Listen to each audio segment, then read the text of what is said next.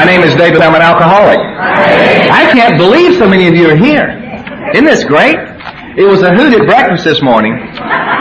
We did, by the way, there were a couple of people who got into a discussion. It was like a goat roping. It was really interesting.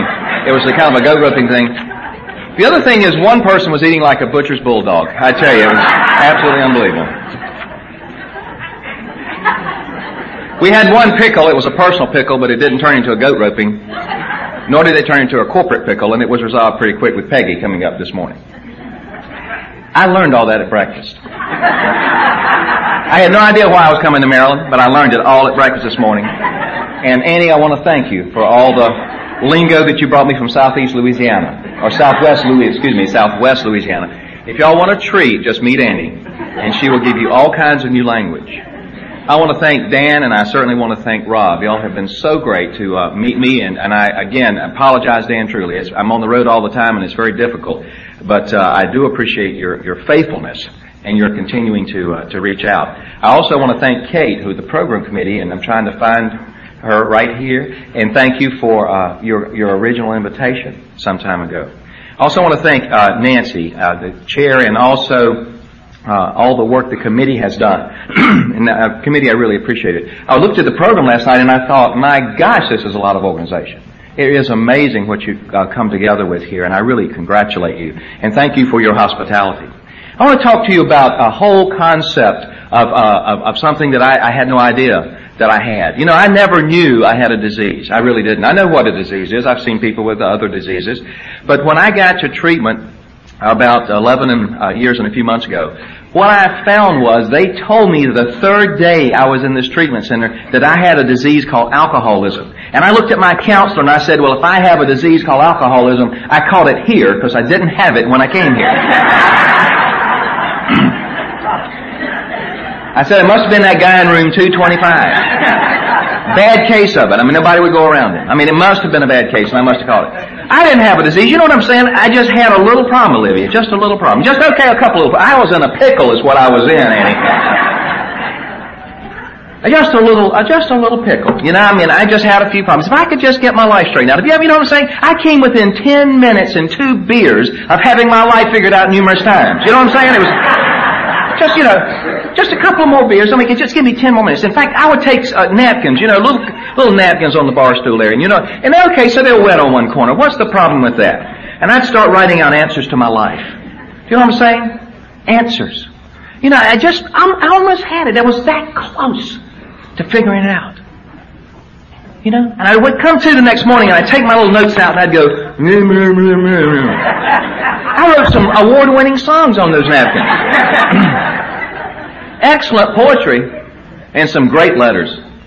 Great letters. I had it figured out, almost. So when I got to treatment, I wasn't sick. I just needed to figure it out. You know, lose a little weight, gain a little weight, depending on what age I was, depending on what I need to do there. Buy more clothes, get rid of the clothes. You know what I'm saying? It was just get friends, no friends. Get a job, don't have a job. Buy another car, this car wasn't going to work. That's what my life was like. Just need to be a little better. You know, just couldn't quite make it. You got a disease. Sure. I left there after 3 months. I was supposed to be there for 28 days. I think the concept of some are sicker than others comes into play here. It's the great fact. But as I was leaving Claire, my wonderful counselor looked at me and she said, do you know that you've got a disease? And you know what I did? I smiled and said, I sure do. And you know what? I lied to her. I figured if I told her I didn't have one, she wouldn't let me leave. And I'd been there long enough. But you know what? I didn't believe it then. And I think this is the point. If I do not know I have a disease, you know what? I'm pretty powerful. In fact, if I'm powerful, I don't need these meetings. I don't need a sponsor. I certainly don't need 12 steps in my life. You see, if I've got a disease, I'm powerless, which means I don't have the answers. I don't know what I need to do. And I don't know how to do it. And I think that's the important thing for me. Because, see, as long as I know I have a disease, as long as I know I don't have the answers, I can recall my moment of clarity. My moment of clarity on April the 4th, 1988, when I saw me for one of the first times in my life. I saw what I was doing to me and to my family and to people around me. I saw this person that I had built so much of a wall around that I couldn't see myself. You know? Somebody said to me, how did you get to where you were at 40? How did you get into treatment? I said, I fed myself a lot of fictitious information. Just a bunch. I told you I'm fine, I'm okay. I don't need anything. I don't need anybody. I told you I was okay, even though I was dying inside. I was fine. You see, the thing about my disease, and I think there's a section of the big book that really talks about it on page 62, it says selfishness, self-centeredness. That we think is the root of all of our troubles. Fear, hundreds of forms of fear. This whole concept of fear, hundreds of forms of fear. Self-delusion, self-seeking, and self-pity. We step on the toes of our fellows and they retaliate, seemingly without provocation. But at some time in our past, we invariably find that we've made decisions based on self that come back to hurt us. And I think that really is a synopsis of my life, of my disease. This whole concept of dealing with hundreds of forms of fear. You know what my biggest fear was all my life? Was that you were going to find out I was afraid. You say, I'd just be fine. You know, just fine. In fact, I tell you, in North Carolina, we have developed fining to a fine art. You know how it looks? It sounds like this too, by the way. When anybody walks within 10 feet of you, and see, when people would walk within 10 feet of me, I'd start doing like this. I'd start smiling and shaking my head. And Pat, I'm not even Japanese, but I'd just start shaking my head. And then these words have to come out. I'm fine. How are you? I'm fine. I'm fine. I'm fine. How are you? Well, I'm fine. Thank you. I'm fine. Are you okay? Well, I'm fine. I'm fine. Thank you. Oh, I'm fine. Well, I'm fine. Are you? Anthony, you okay? I'm fine. Thank you. I'm fine. I'm fine. I'm fine. I'm fine. Really, I'm fine. Fine. That's fining. We perfected it to a fine art. And truly so. Fining, in fact, I would start saying things like this. Are you okay? You know what I was really saying? I wasn't caring. I didn't care about you. I was caring. Am I okay with you? Am I okay with you? If you were not smiling when you left me, you found it very difficult to leave me. Because if you left me without smiling, it was about me.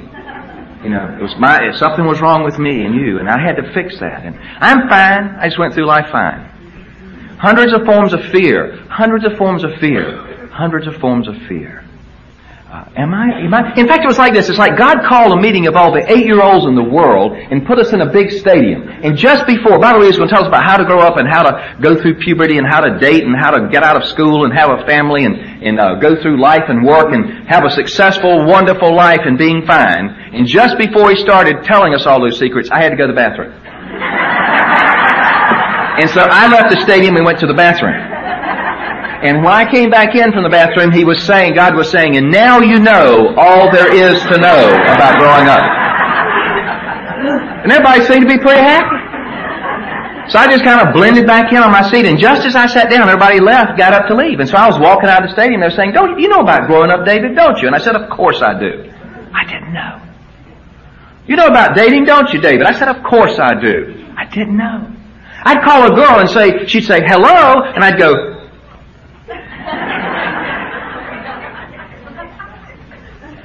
I'd hang up. Then I'd call her back. Hello? I'd hang up. And that time I knew she knew who it was. Now catch that one. That was in the day long before the little numbers were available. Star 69 and all that. It wasn't there. We were in Temple 3462. But the point I'm making is hundreds of forms I didn't know. But you know what I could not tell you? That I did not know. If I told you I did not know how to live, if I told you I did not know how to grow up, if I told you I did not know about this fear, if I told you I was afraid, you would not want me back. And my job was to get back. To get back. Hundreds of forms of fear. Hundreds of forms of self-delusion. And see, I think self-delusion, my fear feeds my self-delusion, and I think it's a circular deal. I think my self-delusion feeds my fear. I don't know which came first, it's the chicken or the egg, but it's okay, whichever did is there. But the point I'm making is self-delusion works like this. I can sit in my office at 10 o'clock on Tuesday morning, and people walking by my office, sticking their head in the door, coming into my office, they're saying things like, good morning, David, how are you? And you know what I say? I'm fine, how are you? Oh, I'm fine, I'm fine. Are you okay? Oh, I'm fine. So glad to see you. Well, you fine? We're fine. We had a little problem Monday, but we worked it out. Well, that's great. I'm glad you're fine. And my boss walks by. And I'll say, good morning, Don. And he doesn't speak. Now, let me tell you what happens to me. It starts right here in the center of my brain. Right here. Right here in the center, and it starts right here, and it's like a little upside-down pyramid. It's just like this. You've got to envision it. And the first thought, Joyce, is, wonder why he didn't speak. Second thought, he must be upset with me. There must be some kind of pickle going on. Third thought, he didn't like that report I handed him yesterday. He didn't like my work. He's probably going to fire me. He's going to figure out after 21 years I don't know what I'm doing here. Fourth thought, I bet that meeting this afternoon he's going to fire me. 10 o'clock, I'm fine. How are you? At 10:01, I'm fired. I haven't left my desk. Nobody's called me. And then I'll start a pyramid on top of a pyramid. I'll go, well, if he's going to fire me, I'll have to go down to Ray Avenue to an unemployment office and get an unemployment check. What if they won't give me one? Here comes the other pyramid. What if they won't give me an unemployment check? 10 o'clock, I'm sitting at my desk. I'm fine. How are you? Good morning. 10:01, I'm fired. 10:01 and a half. I can't get an unemployment check. Can't feed my family. I'm going to have to sell my car. I'm selling my car now. Got to call the newspaper, get an ad in the paper. Got to sell my car. Well, I might as well go ahead and put the house on the market. Got to call a relative.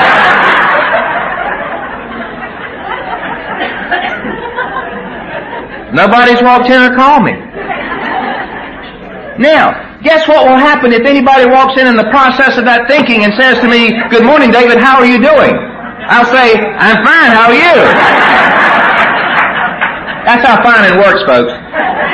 Fining's a cover for fear. I'm fine, I'm fine. That thinking. And it's in other words, it's like this. I wake up in the morning and I scratch, there's a little pimple here on my calf, my left calf, and I just scratch it. I get in the shower, scratch it a couple times, dry off. I'm now sitting down to put my socks on. It's Tuesday at 7 o'clock, going to work, nothing big deal. I look down and there's this little red circle around this pimple now. Here it goes. Wonder what that is. It wasn't there yesterday. Feels like it's got a knot in it. It's certainly infected. I bet it's a tumor. If it's a tumor, they're going to cut my leg off right here. No, they'll cut it off above the knee, right here. I'll need to get a prosthesis. Tuesday morning, I'm trying to get ready for my day. I'm going to work. Having a wonderful day, worried about a prosthesis. You know what I'm talking about? It's real stuff. I thought I only did it with bad stuff, but I was in the shower about 9 years ago, and I was humming a country and western tune one morning. I don't know why, because my life was going along pretty well at that time.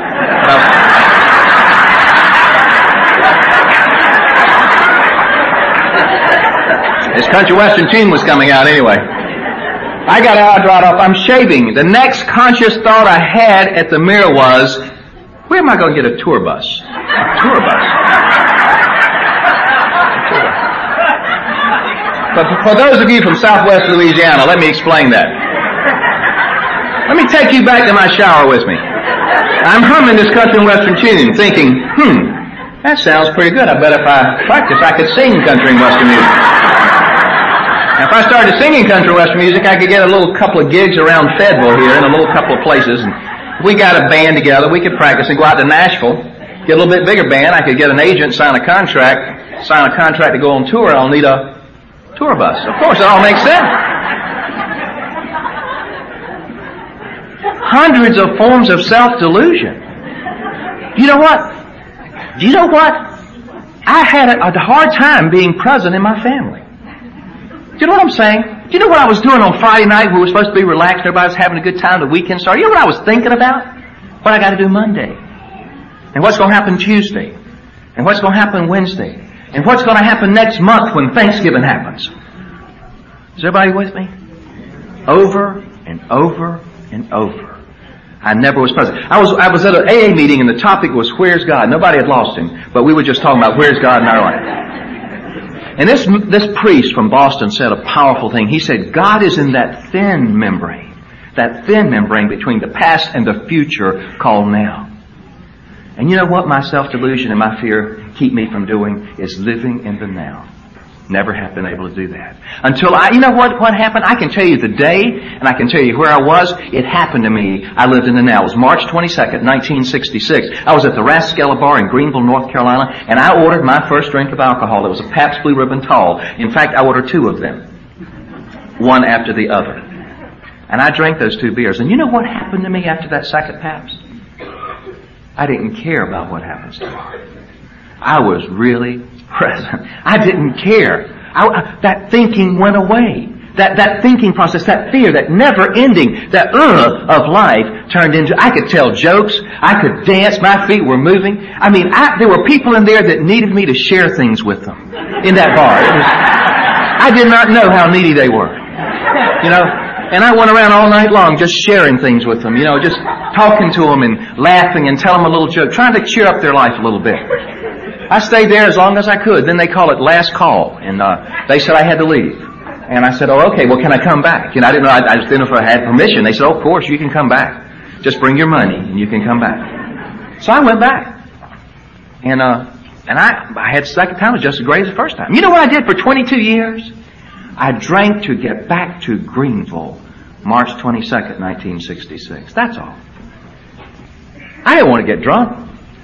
Well, sometimes I did. But most of the time, you know what I was trying to do? I was trying to get back to Greenville. I just want to get rid of this thinking. I want to get rid of this fear, this ball of fear in my gut. I just wanted to be okay. I just wanted to have fun. I just wanted to have a life. I wanted to be now. I just want to be now. I didn't want to be about the past. I didn't want to be about the future. I just want to be right now. Do you follow what I'm saying? That's all I did. The only problem is, I would start drinking. See, I didn't know I had a disease. I was just going to have fun. Just a couple of beers. What's the problem? I mean, I'll watch a quarter football Monday night. I'll be home. Not a problem. And then give me a couple more. I'll be home at halftime. And then a couple more. Okay, third quarter. They'll understand. They probably already have eaten by now. Well, okay. Last call? Are you sure? That was kind of a pattern. I didn't understand it. I just was going to have a couple of beers. What's the problem with that?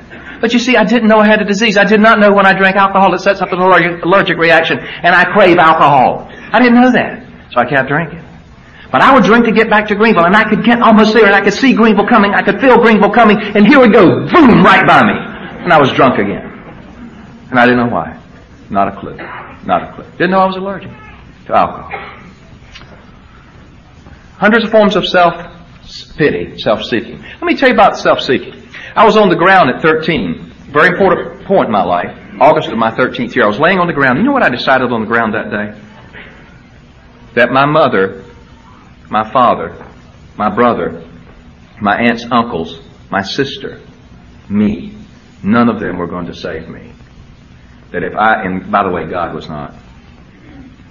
He had abandoned me. And you know what I decided? That if I was ever going to have a life, if I was ever going to survive getting off Garner Road, you know what I was going to have to do? I was going to have to do it myself.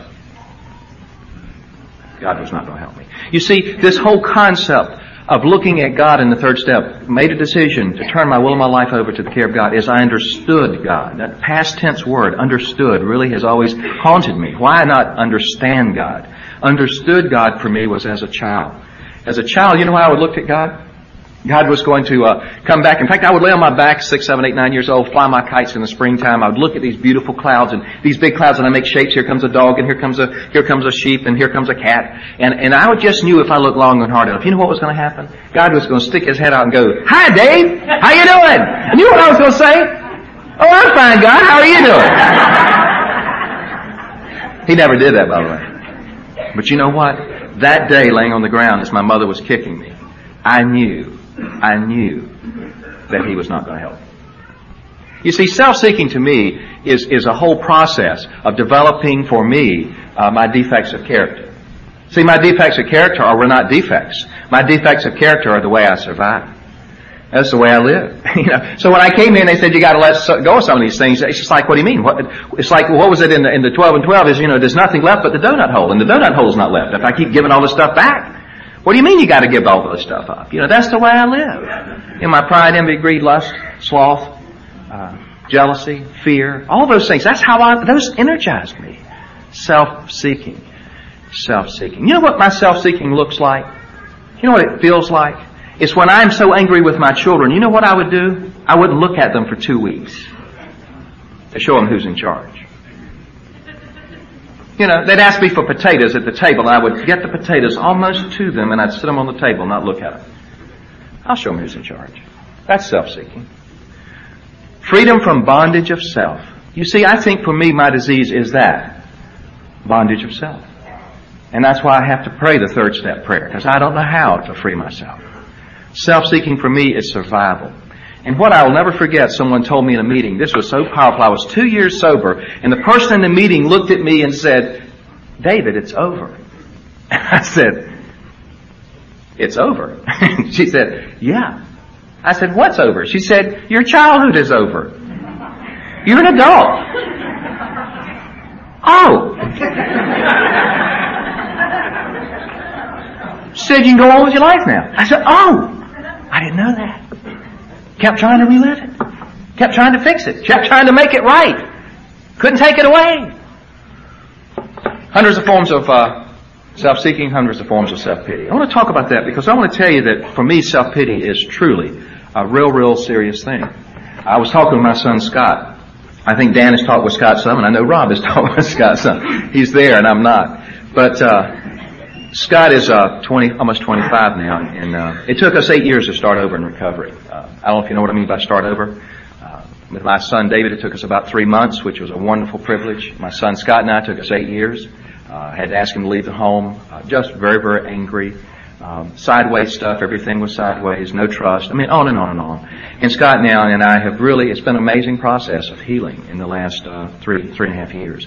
And Scott helps run the company we have, and it's just an amazing process. But I had a situation happen Monday night, and I was talking with him about that. And I said to him, you know, forgive me. I talked to him Tuesday. I said, I need to ask you to make amends. I said, forgive me for being on my self-pity pot that during the phone call. I said, I had to give myself permission to get off the pot afterwards. It was just too late to call you back. But I'm sorry about that. And he said, yeah, I could see a real change in you. I want to stay with that just a minute. You see, when I'm full of self-pity, there's a real change in me. It is true. And the change in me is I become very self-centered. Very self-centered. And everything is about me, and everything you do is about trying to hurt me. And everything that happened that night, he was trying to get me. He wasn't trying to get me, he was trying to help me. I couldn't see his help nor receive it because I was so full of self-centeredness. At that moment, that night. A lot of it's fatigue, hungry, angry, lonely, or tired. All those things. But I would suggest for me that when I was 2.5 years sober, I called my sponsor one Friday night and I said, you know what, it was 9:30. I said, you know what my boss said to me today? At 5 o'clock, he came by my office and you know what he said to me? And he said, what? And I told him what he said to me. I said, you know, I can't believe this guy. And I was just going on and on and on. And he said, David, what time is it? I said, it's 9:30. He said, is that AM or PM? I said, it's PM. He said, are you sure? I said, it's dark outside. He said, well, where are you standing? And I said, I'm in my house. He said, look down and tell me the color of the carpet. I'm on the phone. 43 years old. It's brown carpet. He said, you're in your den. I said, exactly. He said, David, what time is it? I said, 9:30. He said, now what time did your weekend start? The only weekend you have this year, the only time off you have this week, to celebrate your work this week. What time did it start? I said, 5 o'clock. He said, well, let me ask you a question. How long are you going to choose to hold on to this? He said, now maybe you can hold on to it all night and maybe hold on to it to 9 o'clock Saturday morning and just mess your whole Friday night up. Is that what you choose to do? I said, I don't have a choice. He said, yes, you do. He said, well, maybe if you try hard, you can hold on to it to 6 o'clock Saturday afternoon and mess up your whole Saturday. He said, of course, if you want to go for gusto, hold on to it to 10 o'clock Sunday morning, mess up your whole Saturday night and Sunday morning too. He said, you know, maybe that's what you want to do. He said, of course, if you really want to have a wonderful weekend like you did last weekend, you can just hold on to this until 9 o'clock Monday morning.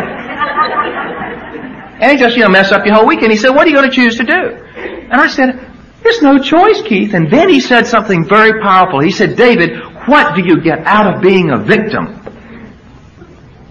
And you know what I said? I don't get anything, Keith. It was a goat roping, that's what it was.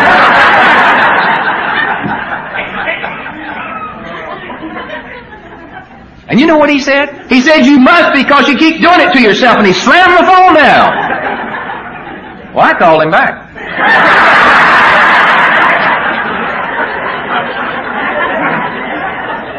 I said, we need to talk about this. And we have for a long time. You see, I acquired a way of living based on self-centeredness, bondage to self, that destroys the quality of my life, not quantity. I've lived a wonderful quantity life. My quality is real suspect, you see. And I think that's, for me, this whole program. I think for me, being able to move from the bondage of self is the critical nature of my disease. The bondage of self-centeredness, selfishness. I really believe that. Because when I am in that bondage, there's no way I can enjoy life. You know, in fact, you know what I have? I've determined, and so what Keith and I have done, we've inventoried being a victim, what it means. And here's what I find, that when I am a victim, when I am full of self-seeking and self-pity, you know what I can do? I can work the 12-step program in everyone around me's life beautifully. It's wonderful. I've got answers for them. I can tell them what they need to do and when they need to come and how they need to do it. I can do all those things. You know what I can't do? Is work the 12 steps in my life. Because it's not my problem. See, if I don't have a problem, I can't work them in my life. And as long as these people are persecuting me out here, it's their problem. It's their problem. In fact, the first thing we did is I took my 8-step list and I took the top 15 people on the 8-step list, and I was supposed to write down on the list the people who persecuted me the majority of my life. And 13 of those 15 were my primary persecutors. You know what a persecutor is? It's that person who makes your life miserable. If they would just understand you, if they would just leave you alone, if they would just act differently, your life would be better. If they would just do things differently, if they would talk differently, if they would respect me, if they would love me, if they would give me money, if they would do anything. Here's who they were. God, He let my grandmother die, He let my dad die of cancer, He let my first girlfriend leave me. I had 4 or 5 such good real things that God had really hacked me off about. And I knew He was out to get me. He let my mom beat me at 13. I mean, He did all that. It was my mother, my father, my brother, my sister-in-law, my sister, my brother-in-law, my wife, my mother-in-law, my father-in-law, my 2 children, my Aunt Lossie, and a girl at work named Betty Jo.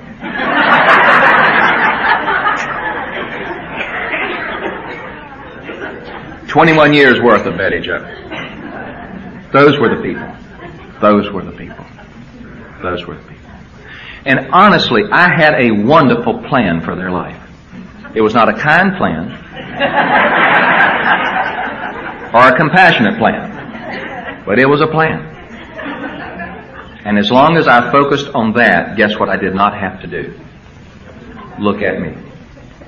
See, the last thing I want to do is look at me. The last thing. The last thing. So that's what we did. We looked at me. That's what inventory is about, 4th and 5th. That's what 6th and 7th is about. 8th and 9th. 10th is about. 11th is about. Yeah. 3rd's about. And so what I would suggest is that what happened is I started looking at the prices I paid. And what I've had to do in my recovery is to say, okay, here's my actions, here's what's happening, here's the price I'm paying, and then it becomes a choice. Do I want to keep paying that price or not? It's that simple. And if I want to pay the price today, then I guess I have to go there today. If I don't want to pay the price today, I don't want to go there today. And I think that was back to Dan, our question at dinner. You know, how do you deal with the day and the problems? It's just, do I want to go there? Do I want to go there or not? And what I'm learning today is that I don't want to go there as much as I used to. I don't know if that's age or what, but it's just I don't want to go there anymore. It's just too painful. And I would suggest that what I've had to do is to look at my behavior in a 6th and 7th step model. You know, if this is my behavior and this is what I'm doing and these are my defects, do I want to choose to go there again? And if not, I'm going to say, God, I humbly ask you to remove this from me because I don't know how. You see, I think for me the 7th step is simply an culmination of trying to make perfect the 6th step, and I can't do it. You know, if I can't work the 6th step, I have to look at the 7th. If I can't say I'm going to give you all my defects, you know why I can't give them up? They define me. They define me as I know me. And until I can have enough faith and hope in this program and hear you tell me how your life is changing and how you're living without pride, greed, lust, envy, sloth, jealousy, all these things that control your life, and how you're letting go pieces at a time, until I have that faith coming to believe in the 2nd step manner, I can't let it go either. I want to tell you about my last 2 years of drinking. Seems like late in the story to tell you about that, but it's very important.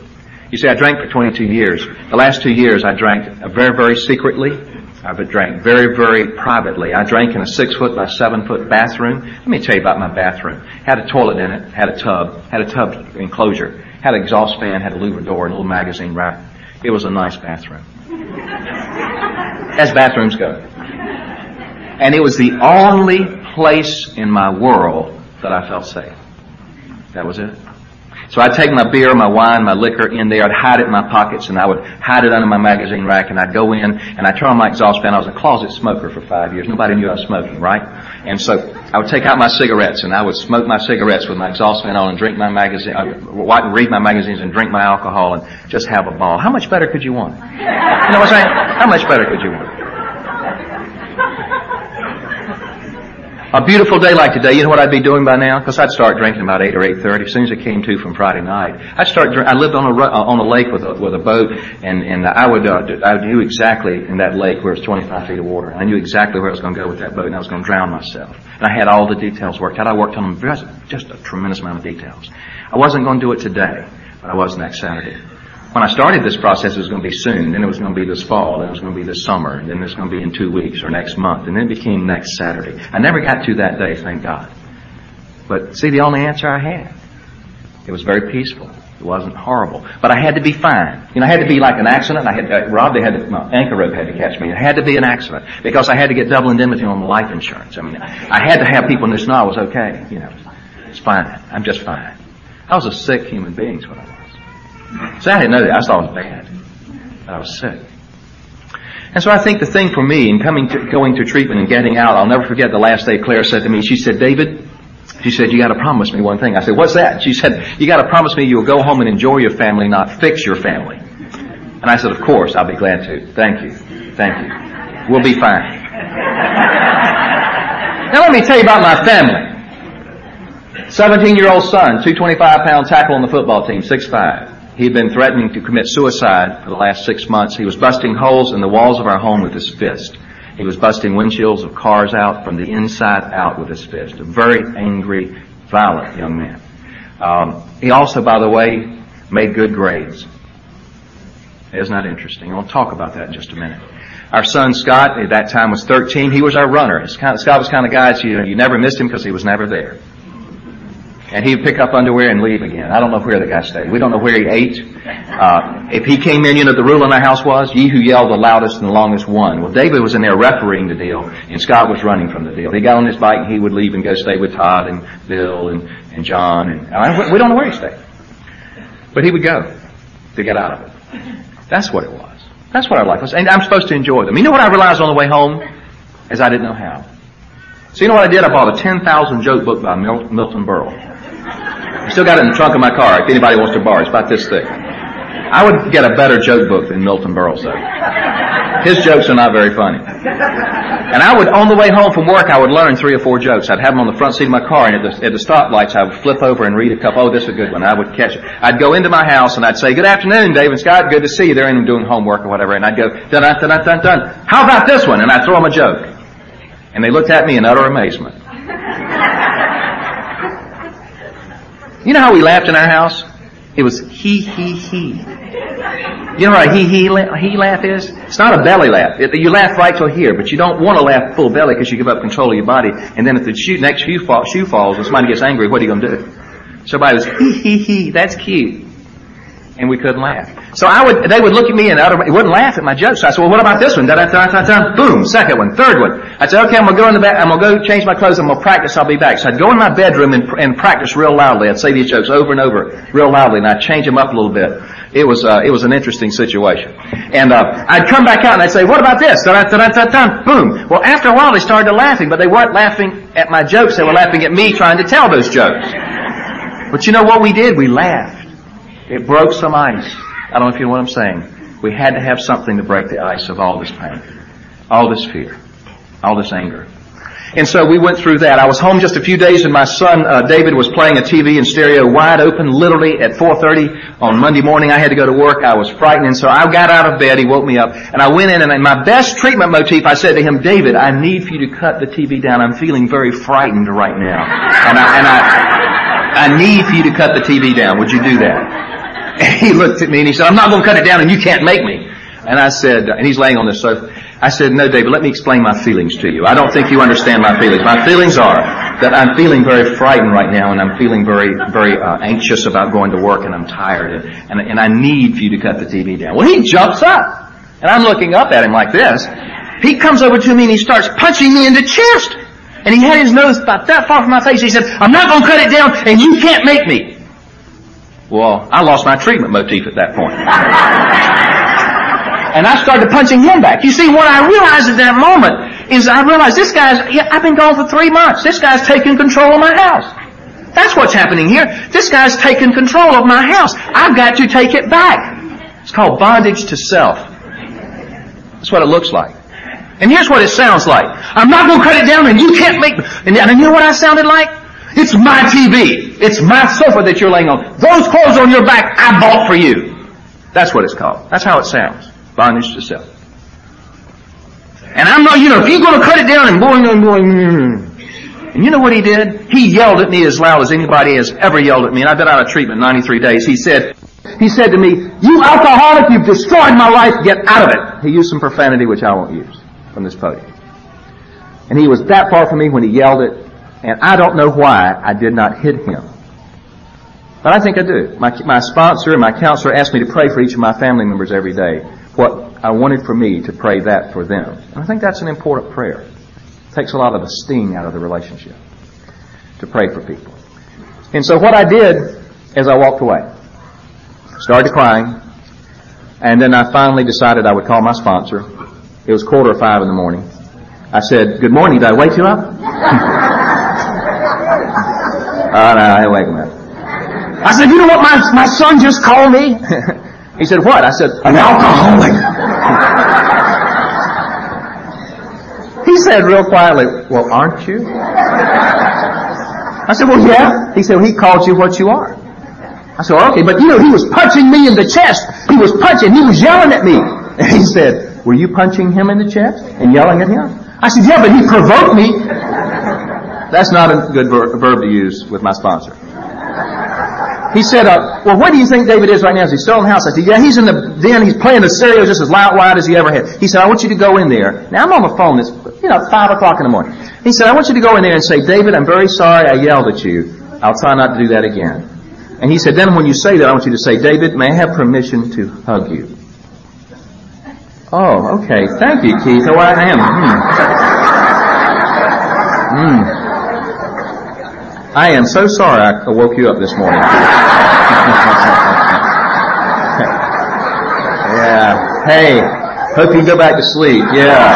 Have a good day, buddy. Okay. All right. Thank you so much. I really appreciate you being there for me. Okay. Hug him? Hug him? You know how to handle stuff like that, don't you? Bondage yourself. Wouldn't speak to him. Wouldn't give him, as I said just a minute ago, I would not look at him. I'll show him who's in charge here. You see? That's how I'm going to do it. So I got a shower and went to work.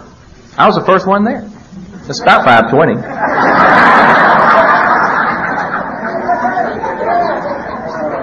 Workplace, the first day back after 90 days in treatment, is not a fun place when you're the only one there, because your thinking starts doing this. And here's what happened to me. A ball of whatever it was, pain, hit me in my gut right here. And you know what I realized? And I don't know why I realized this, but I realized if I did not go do what my sponsor suggested, that I was going to have to drink the vodka that I stole from the chairman of the board's liquor locker, and I knew how to do that, and I've done that for several years, and fill it back up with water. I'd have to do that. And so I went home. I don't know why. And my son, it was just at daybreak. He was pacing out by the lake, and I went over to him, and he was so angry.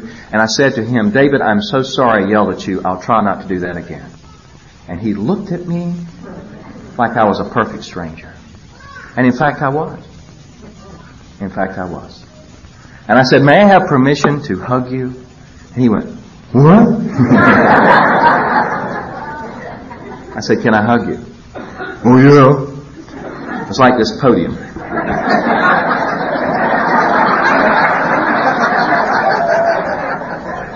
Well, I put my arm around him. I didn't touch him. I just put my arm around like this. Just never touched him. And I closed my eyes and I was thinking, my sponsor is full of bull. If you think, I said those lines he gave me. Now what am I going to do? I'm going to put my tail between my legs, get in my car. My son's got control of my house forever. Bondage yourself. And just the second I started to let that 17-year-old go, guess what he did? He grabbed me and he hugged me and he wept. And he said, please forgive me. Please forgive me for what I said to you this morning. I am so sorry. He said, I am so proud of you for what you're trying to do with your life, Dad. I want to support you and I love you. You know what I could say to him? That I loved him. And I could also say to him that for the last 17 and a half years, I am so sorry that you've lived in a home here that I've prepared and have tried to help build. And that in that home you have never known me 1 minute of 1 hour of 1 day of 1 month of 1 year without alcohol or drugs in my body. I'm very sorry. And I told him I was laying on the ground at 13. I did not plan it that way. See, I did not plan on the ground at 13 about how I was going to change my life and just make this whole plan for my life. I did not plan on urinating on myself in my easy chair in my den. Passed out. I didn't plan on that. That wasn't part of my plan. I didn't say I'm going to grow up and do those things. But that's what happened to me. And we stood there and we hugged, and I told him, to be honest with him, that my sponsor suggested I do that. He said he would like to call him. I said, that's fine. So we went back in.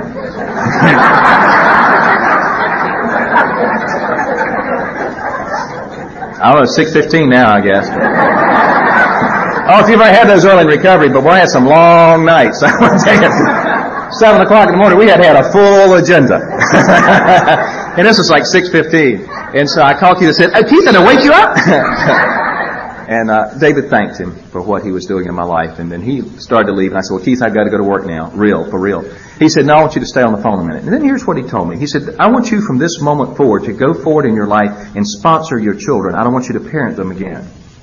He said, your parenting is killing them. Because you're so filled with this bondage of self. And what you're trying to do is invoke that on them. He said, you need to just let them go.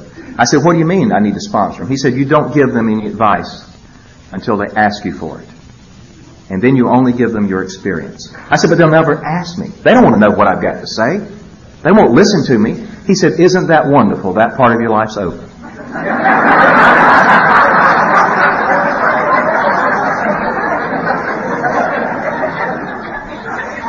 And for about 2 seconds, it felt pretty good.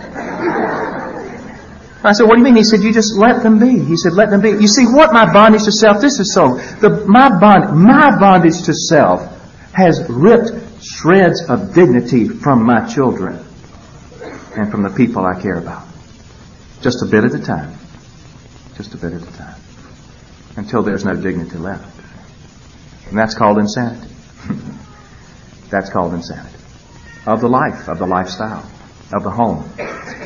And so what I had to do was let them go. And that was still is the hardest thing in the world to do. It's better now.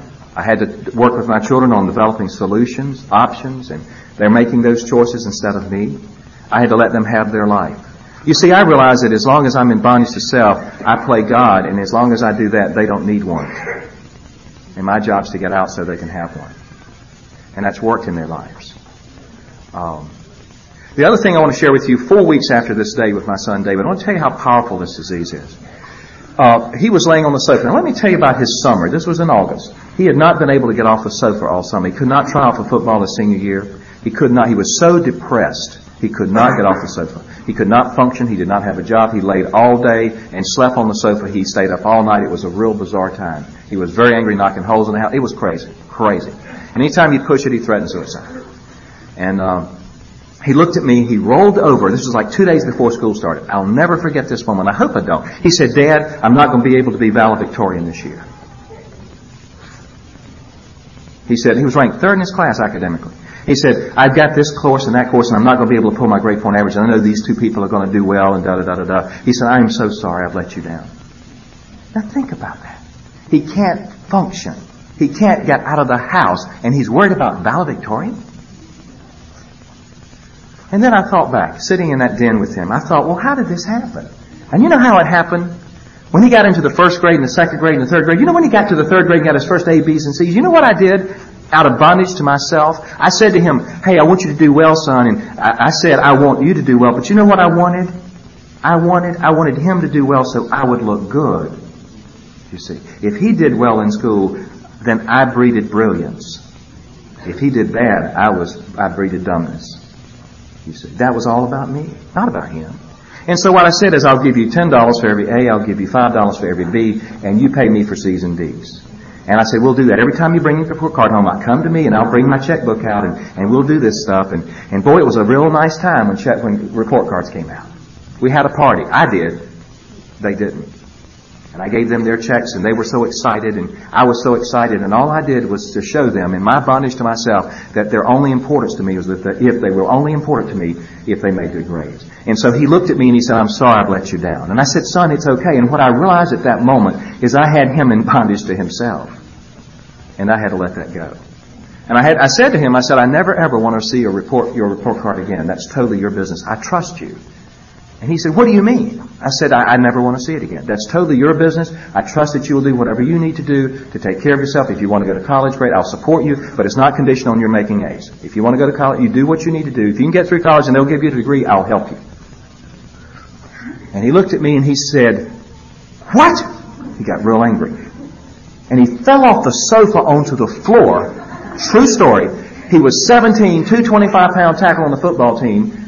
And he turned on his back and he started kicking with his hands and his feet. He said, you can't do that. You can't do that. What will grandmother thinking? What will grandmother thinking? What will mother thinking? What will my brother thinking? What will my grandmother? And he named every member of his family. What will they think of me? And I got out of my chair and I went over and I crawled down on the floor with that boy. He was a boy. And I held him and we cried. And I said, it's okay. They love you just like I do. And I'm so sorry. To sponsor him, I never had to see his report card again. I knew that. It was the hardest thing I've ever done. And I even sneaked around. Did you see David's report card? Just check it. Just check it. Is he okay? Well, just check it. Just check it. But for his senior year, I didn't see it. His first 2 years at the University of North Carolina, I did not see it. And he did well, I guess. But then he came to me in his sophomore year and he said, Dad, and he handed me an envelope. He said, Dad, I want you to look at this. I said, what is this? He said, these are my grades for the first 2 years. I want you to see these. And I said, now, wait a minute, we've been through this. I said, are you sure? He said, yeah. I said, well, why do you want me to see them? And then this is what he said. He said, Dad, I want you to help me celebrate my accomplishments. You see, that's a different perspective. See, that's freedom from bondage of self for me. You see.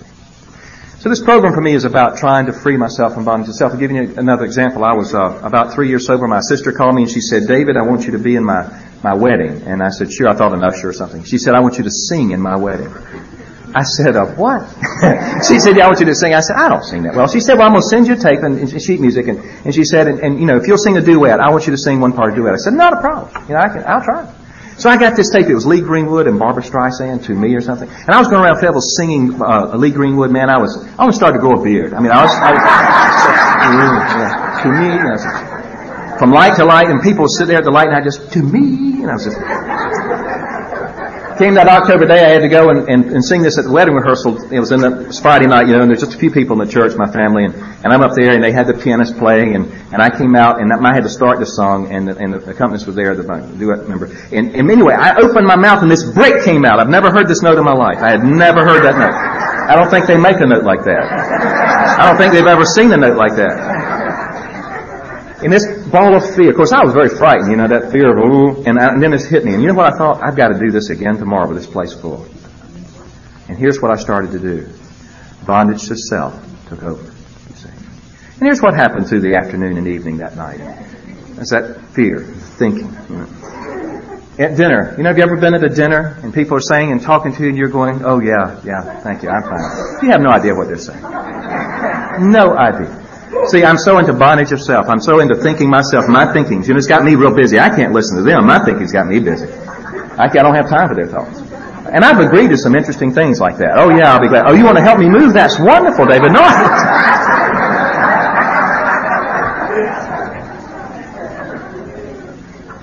I went home, went to bed, and I got up. I couldn't sleep. Had a little dysentery, a little upset stomach. You know how the typical fear goes. A little tension right up here in the back, you know, neck, you know, it's a little tension, a little cricking of the neck, and I tossed and tumbled. Finally, I got up with my big book about 6 o'clock, my big book, and I was going to do my prayer meditation. It was going to be very spiritual that day, because I was singing a wedding.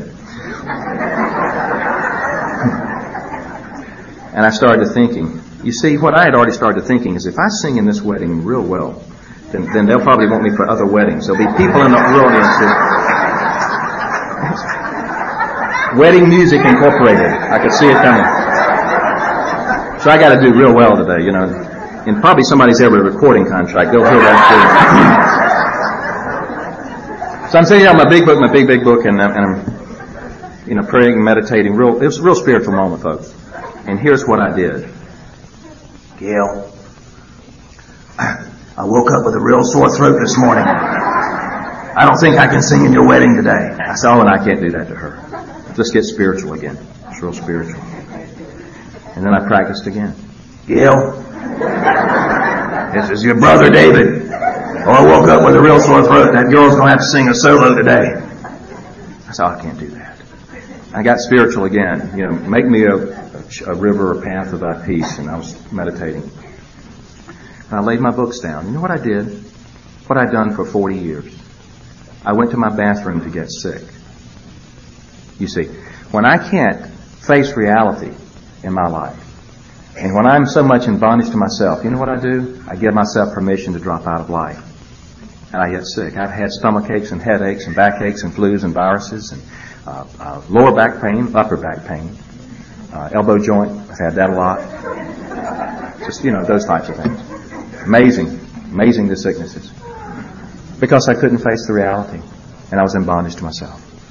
And I went to the bathroom to get sick, and I took my glasses off, because I always did this when I was on a hangover morning. I would try to look sick before I called in sick. I don't know if y'all ever practice that way. That's what I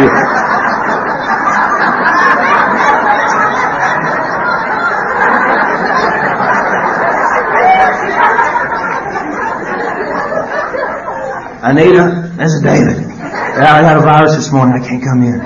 And she'd say, oh, you sound terrible. Don't you come in and give us all of that. And I'd go, yes. And about 2 seconds later, I'd feel guilty because I knew I lied. Yeah. But I went in the bathroom that morning to look sick before I called my sister at 6:30 to wake her up and tell her I couldn't sing in her wedding. As if this was the most important thing in her day today. You catch the bondage yourself? Do you follow what I'm saying? And I looked at my mirror, and I was getting sick, and I was going, Gail, I can't sing in your wedding. And I glanced up, and my sponsor had me write on my mirror when I was first sober, David, you're wrong, in the upper left-hand corner.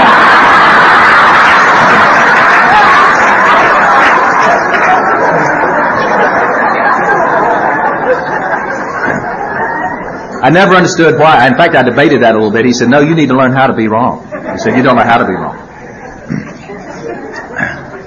And I glanced up and saw, David, you're wrong. And I took a step back, and I really did. I did a 10-step inventory, kind of a spot inventory. I said, my mother's in another town asleep. My sister's asleep. My family's asleep. There's no human being in the world making me afraid but me. That's powerful information.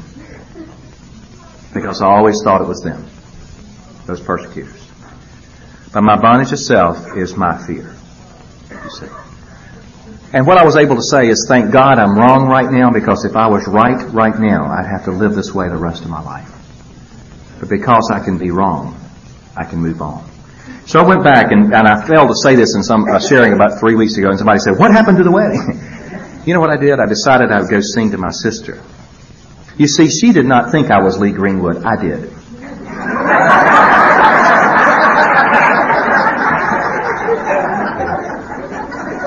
She knew exactly who I was, David. And that's who she asked to sing in her wedding. And so I went and I sang to my sister. You see, when I'm in bondage to self, and I really did, I looked at her face, I sang to her. I didn't care if anybody else heard it or not. She asked me to be of service to her on this special day. What a privilege. You see, I have given up the privilege of service because of my bondage to self. And I think this whole program, the 12 steps, the whole last step, is about having a spiritual awakening as a result of these steps, so that I can take this message, can live these principles in all my life, but can take this message to other people. And you know how I take it? It's attraction, not promotion. It's by being of service. You know. Somebody said the first 5 steps are about learning who I am. The second 5, 6 through 10 is about accepting who I am. And 11 and 12 is about forgetting who I am. You know, that's an important part, I think. Forgetting. I want to share with you that this whole process with my mother, I want to go back to that. I want to leave you on the ground at 13 when she was kicking me. I got into treatment. I was very angry with her. Very angry with her. I had tried to show her, you know what I was going to show my mother? That I didn't need her. It's an interesting thing. You see, when I got into treatment, I was having problems, as I said, with my second son, Scott. It wasn't working out. My first son and I had started over from that morning that we had that occasion in the backyard to now. He got into treatment 3 months later after going. He just finally came and said, what do you suggest? I said, well, I went to treatment. Why don't you look at it? And he went to get some help. He got into ACOA and Al-Anon. He had a sponsor. He just did a good job in his life. We went to a lot of open AA meetings together his senior year in high school. We had a good time. My youngest son, we did not have a good time. It was pretty serious. And so this whole concept of how to have a relationship. And I was talking to my sponsor one night, and he said something, because I was praying for my mother because I'd been suggested that I do. But he said something that really hacked me off, and I didn't think was fair. Okay? He said, David, until you work on the relationship with your parents, your relationship with your children will be similar. I didn't like that. I didn't like that at all. I didn't think that was fair because of what they did to me. He said, but until you deal with that, they will not have the relationship you want with you. And so I had to get serious about this thing with my mom. I went to treatment. I was so angry, and about the third day there, my counselor, she said, why are you so angry? It was in group. You know how the group is. She said, why are you so angry? And I said, me? I'm not angry. I'm fine. Just happened to be in detox center, you know.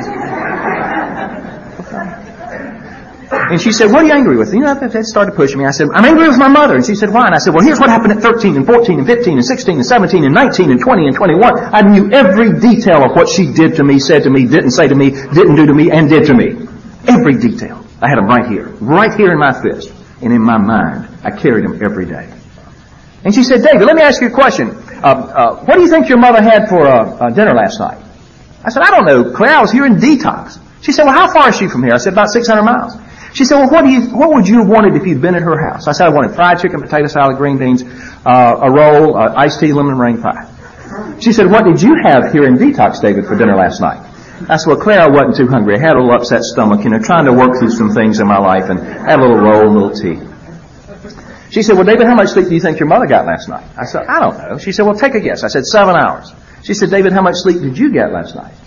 I said, Claire, I was trying to deal with a few things, trying to think through my life, being in detox for about 3 days, and I wanted to smoke, so I had to get out of my bed and go to the day room and smoke, and I said, about an hour and a half. She said, what do you think your mother had for breakfast? I don't know. She said, well, take a guess. I said, okay, eggs over easy, grits, sausage, toast, strawberry jelly, orange juice, and coffee. She said, David, what did you have for breakfast here in detox? I said, well, I wasn't too hungry, Claire. I was just a little upset. I had to think, and I smoked too much last night, and my chest was a little inflamed, And I was hacking a little bit. I just didn't feel like eating. She said, David, where do you think your mother is right now? It's like 9:45 in the morning. I said, well, my mother's 69. She's retired. She's probably talking to a friend, visiting with a friend. Probably she's watching a soap opera or a game show. That's probably what she's doing. She said, David, where are you right now? Now, for the first time in my life, do you know what I did? I stopped. I don't know if you know what I mean. I stopped. You see, I've been a human doing all my life. I didn't know what I was doing, but I was doing it. I've never been a human being. The first moment of being a human being experience I ever had was sitting in these meetings, where I saw people who I thought were about to fall asleep, who I understand now were serene and at peace. Being. Just being. I never experienced that. And so I stopped and I said, I'm sitting in a damn treatment center trying to kill myself. You know what she said? She didn't say, well, I'm sorry about that. She said, well, it seems to me your mother's life's going along pretty well. And it seems to me you're trying to kill yourself. She said, you know what? Your mother doesn't even know you're fighting her. I said, of course she knows I'm fighting her. If you're fighting somebody and they don't know you're fighting them, there can't be a fight. She said, have you ever walked to her and taken her by the blouse and pulled her face to your face and said, Mother, every day the rest of your life, I'm just going to show you? I said, no, I've never done that. She said, then she does not know. And the fight you're fighting is between your two ears. I didn't like that.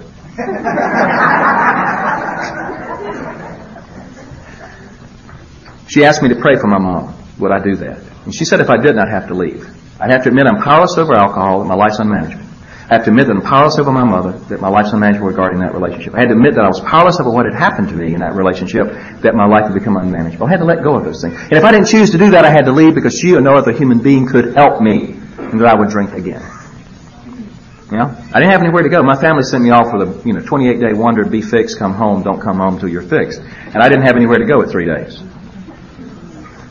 So I stayed. And I prayed for my mom. And then she said, did you pray for her? And I said, yes. She said, will you pray for her every day for the next 2 weeks? I told her I could. And so nothing really happened except I prayed every day. And then in 2 weeks, you know what she said? Did you pray for her every day for the last 2 weeks? I said, yeah. She said, will you do it for the next 2 weeks? I was there 3 months, 2 weeks at a time. And the last thing she said after don't fix your family, enjoy them, she said, pray for your mother every day. It's important. Well, for the first year and a half in recovery, I did that. I did not want to see my mother. We lived 65 miles apart. I saw her 2 half days a year, Christmas Day and Thanksgiving Day, sometimes not even Thanksgiving. I did not want to see her. I did not call her. I did not want to go around her. And I'd gone on with my life. I was going to prove to her that I could live without her. That was the whole proof. That was what I was going to show her. And in the process, I was killing myself, by the way. Didn't know that. And so finally, my sponsor, we started working on the 8-step list. You know what he told me when we worked on the 8-step list? Because we'd worked on 6 and 7. He said, you've got to accept the acceptance that God gives you. That's the only way you're going to let go of these defects. If you don't feel accepted, you're going to keep trying to use them. Then we got to step 8. He said, I want you to start acting differently so people will treat you differently. I said, what do you mean? He said, I want you to start acting like an adult so people will stop treating you like a child. I didn't like that either. And I said, what does that mean? He said, I want you to write your mother. I said, I don't have anything to say to her. He said, that's not the point. She lives 65 miles away. When's the last time you talked to her? I said, about 8 months ago. He said, I want you to write her. I said, well, what do I say? He said, I want you to say, Dear Mom, thinking of you, David. I said, but I'm thinking bad thoughts. He said, that's okay. She won't know that. She'll think you're thinking good thoughts because she doesn't know you're fighting. I said, okay. So I went and I had to buy a funny card from Eckerd's Drugstore, a little smiley face, a little sun face. So I bought that and put, Dear Mom, thinking of you, David. I mailed it. And about 3 weeks later, he said, did you hear from your mother? I said, no. He said, well, mail her another card. I said, but she didn't write me back. He said, well, mail her another card. I said, what do I say? He said, say the same thing. Dear Mom, thinking of you, David. You know what happened? I got a letter back. And you know what she said? Dear David, thank you so much for letting me know that you're thinking of me every day. I didn't say that. Well, she sent me this little cartoon out of the paper on Donald Duck, and I talked like Donald Duck, so that was cute. So I wrote her back. You know what she did? She wrote me back. You know what I did? I wrote her back. It's funny how things work that way. And then I called her. I said, why don't you come down and visit? And so she came to Fayetteville to visit. My sister brought her down. She's 72 at this time. And she walked in, such an important point. She walked in, she sat on the end of the sofa about as far as we are apart here, you and I, Jill. And basically, she looked at us and she said, when I was 6 years old, I sat in my great-grandmother Honeycutt's lap and she ran her fingers through my red hair and told me what a beautiful girl I was and what a nice person I was. And everything within me wanted to say, Mom, I've heard that dumb story 250 times. We're here to visit. And something stopped me. So I think praying for her stopped me. Freedom from bondage of self. And what I was able to see in my mother was that she was absolutely terrorized. She did not know what to say to her own 2 children. And you know what I could see? I saw in her, I saw my fear in her. You see, I could see that for the first time. You see, I thought my mom was a mean woman. And what I realized that morning is my mother was a frightened woman. Very terrorized.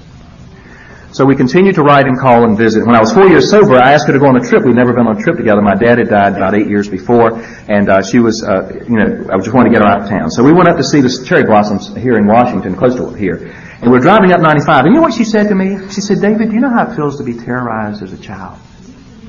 I said, yeah, I do. She said, when I was 10 years old, I burned a biscuit in the oven, and my dad took a tobacco stick and beat me. She said, I was scared to death I wasn't enough, and I could never please him. And I told her, I said, Mom, when I broke those eggs at 13, I want to apologize to you because I didn't listen. You asked me not to ride my bike. I pretended I didn't hear you. But my amends is I did hear you, and I still rode the bike, and I broke those eggs, and I'm very sorry. And this is the time she was kicking me that day. It was a very bad day in my life.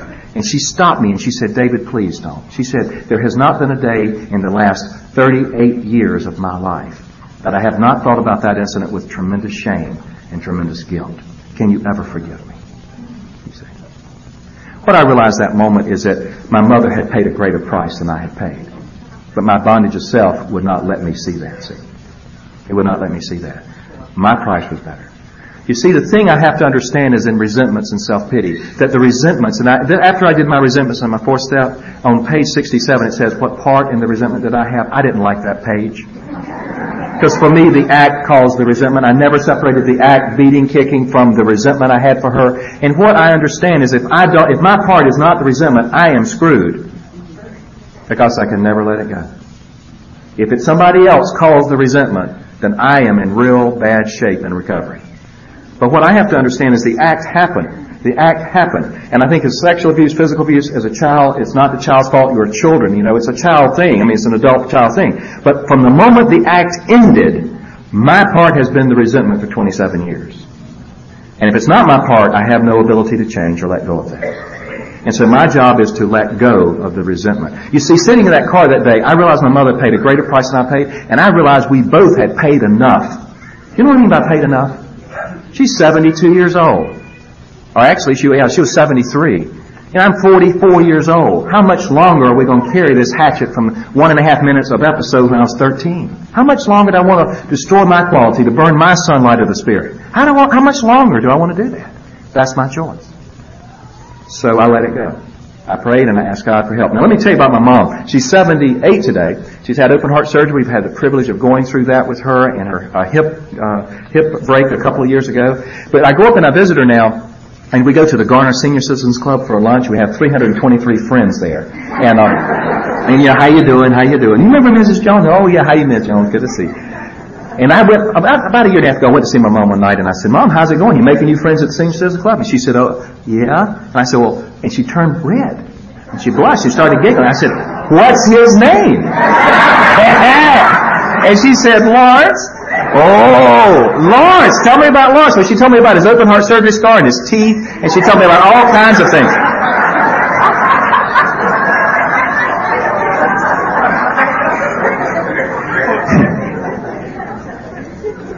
I went to her, she said, are you upset with me? Oh, she was scared. I said, oh no, I'll pray for you and Lawrence. I wish you well. I wish you every happiness, Mother. You deserve it.